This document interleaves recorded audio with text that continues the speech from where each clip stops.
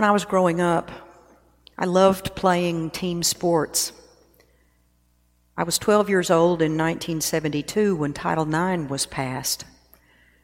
Title IX instituted the idea of equal opportunities for girls in sports and other activities in public schools. I started playing softball in the summer that year and played volleyball in high school and college. Played softball until I was nearly 40. I always loved the beginning of the practice season when everyone came together and began to work on skills. It was a time of camaraderie and joy at being with my team. We were excited about the prospect of new seasons and optimistic about how far we might go together. The best of days for me always came when we got our jerseys or uniforms. It was a day of anticipation. How would they look? Would they fit comfortably? Were all the words spelled correctly? Receiving a uniform solidified one's place on the team and signified one's acceptance as a team player. I was reminded just a bit of this part of my past as I read today's gospel lesson. And the story of the wedding banquet is one of those that most preachers would just prefer to skip over. We've had some of those lately. Why? Because it's hard to understand, and in all honesty, it just doesn't end right. But as I've said before, we don't always have the luxury of just passing on certain sections. We preach the lectionary as it comes. So here goes. We see an interesting story unfolding. A king gives a wedding banquet for his son, sending slaves to invite all those on the guest list. And they don't come for whatever reason or for no reason at all. The king sends more slaves to describe the feast he has prepared. But the people rise up and kill his slaves. In anger, the king destroys the murderers and burns their city. Then he sends yet another group of slaves out into the main streets to bring in anyone and everyone they can find, both good and bad. Finally, a full wedding hall. And as the king is making the rounds as a good host, he spies a man not wearing an appropriate wedding robe. This is an odd point in the story. No one seems to agree on what a wedding robe really meant. It could have been just our idea of Sunday best attire, or a robe everyone had hanging at home for just this purpose. Or maybe even a robe kept at home by the host for guests to put on over their own clothes as they entered. No matter which of these applied, this one guy decided he didn't want to play by the established rules. He didn't accept the uniform offered to him. He didn't want to be part of the team. This one guy has foregone any kind of preparation for attending this party. He's basically said, "Nah, I'm good." And preparations for wedding banquets were kind of important in Jesus' day.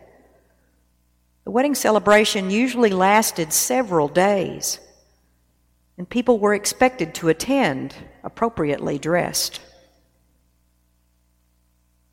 Naturally, the king is incensed and insulted and has the man bound hand and foot and thrown into the outer darkness to weep and gnash his teeth.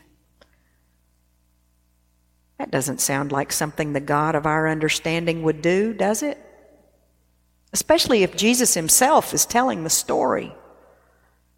It is quite a shocking turn of events. So let's look at the story again in a broader sense. Notice how Jesus begins. The kingdom of heaven may be compared to a wedding banquet. So it's going to be similar to the wedding banquet, but with a few twists.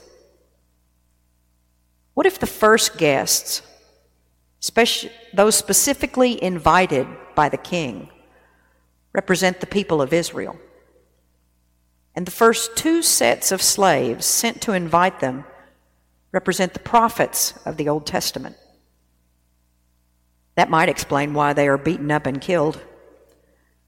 And it seems a fairly drastic way to decline an invitation. What if the city that the king destroys represents Jerusalem? And then, in a large gap of time, in the second part of the story, what if the slaves who are sent into the streets to invite anybody and everybody represent the apostles, the followers of Jesus after the resurrection, who were literally building and bringing the church together on the fly? Everyone welcome, good and bad, righteous and unrighteous, deserving and undeserving, lower classes, women, Gentiles, all. And then there's this one guy who refuses to join the party. He's there, but he's not participating fully. And he has chosen not to do so. He's chosen not to be a team player. And when questioned about it by the king, he has no response whatsoever. No thank you, or I didn't have time to get dressed, or anything like that. So the king judges him unworthy to stay and has him cast out and punished harshly. Maybe this is a parable of judgment, as Robert Capon observes. He says the man at the end of this story has willfully balked at the one easily met condition of his attendance at the party. He refuses to put on the uniform, to be a team player. He would rather exercise his right of saying no to the greatest gift ever given. We all have that option, to say no to God's invitation to the kingdom banquet. And some people make that choice. People have been making that choice to rest on their own righteousness, their own worthiness, to make their own choices for millennia.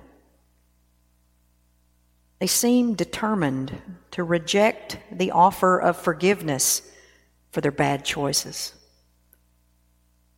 Forgiveness that would bring them fully into the party of all parties. And so they find themselves off the team, stuck on the sidelines, missing out on the camaraderie and the joy. Weeping and gnashing of teeth seems a natural response to anger, bad choices, even self-loathing. I know I've gnashed my teeth several times this week over things I've done and over things over which I have no control. But I also know that my feeling out of sorts or off the field of play is not a permanent condition. The outer darkness I create in my own weakness or ignorance isn't permanent. I can always rejoin the game, just as the man in the story can. He just can't see it yet. So as you can see, I'm wearing the latest uniform I've been issued. Every time I put my collar on, something happens. Like a light switch being flipped. Before I get fully vested, there's a little cross at the top of my stole. We always kiss it. And that reminds me of the love that God in Christ has for me. And I remember why I accepted this uniform, what it means to me and for me. And we all put on Christ in our own way. because we are all uniquely made in God's image. Some of us pitch, some of us hit, some of us field, but we're all on the same team. God yearns for a relationship with us all and loves us all and wants us all with Him in the celebration. And Jesus is the ticket to that great banquet, to that kingdom banquet. His sacrifice for our redemption brings us all in. His grace is the uniform we share. Our only duty is to join in the celebration wholeheartedly, with joy and praise, not sullenness and silence, or weeping and gnashing of teeth. We are called to rejoice in the Lord always. Again, I will say, rejoice. The Lord is near. Amen.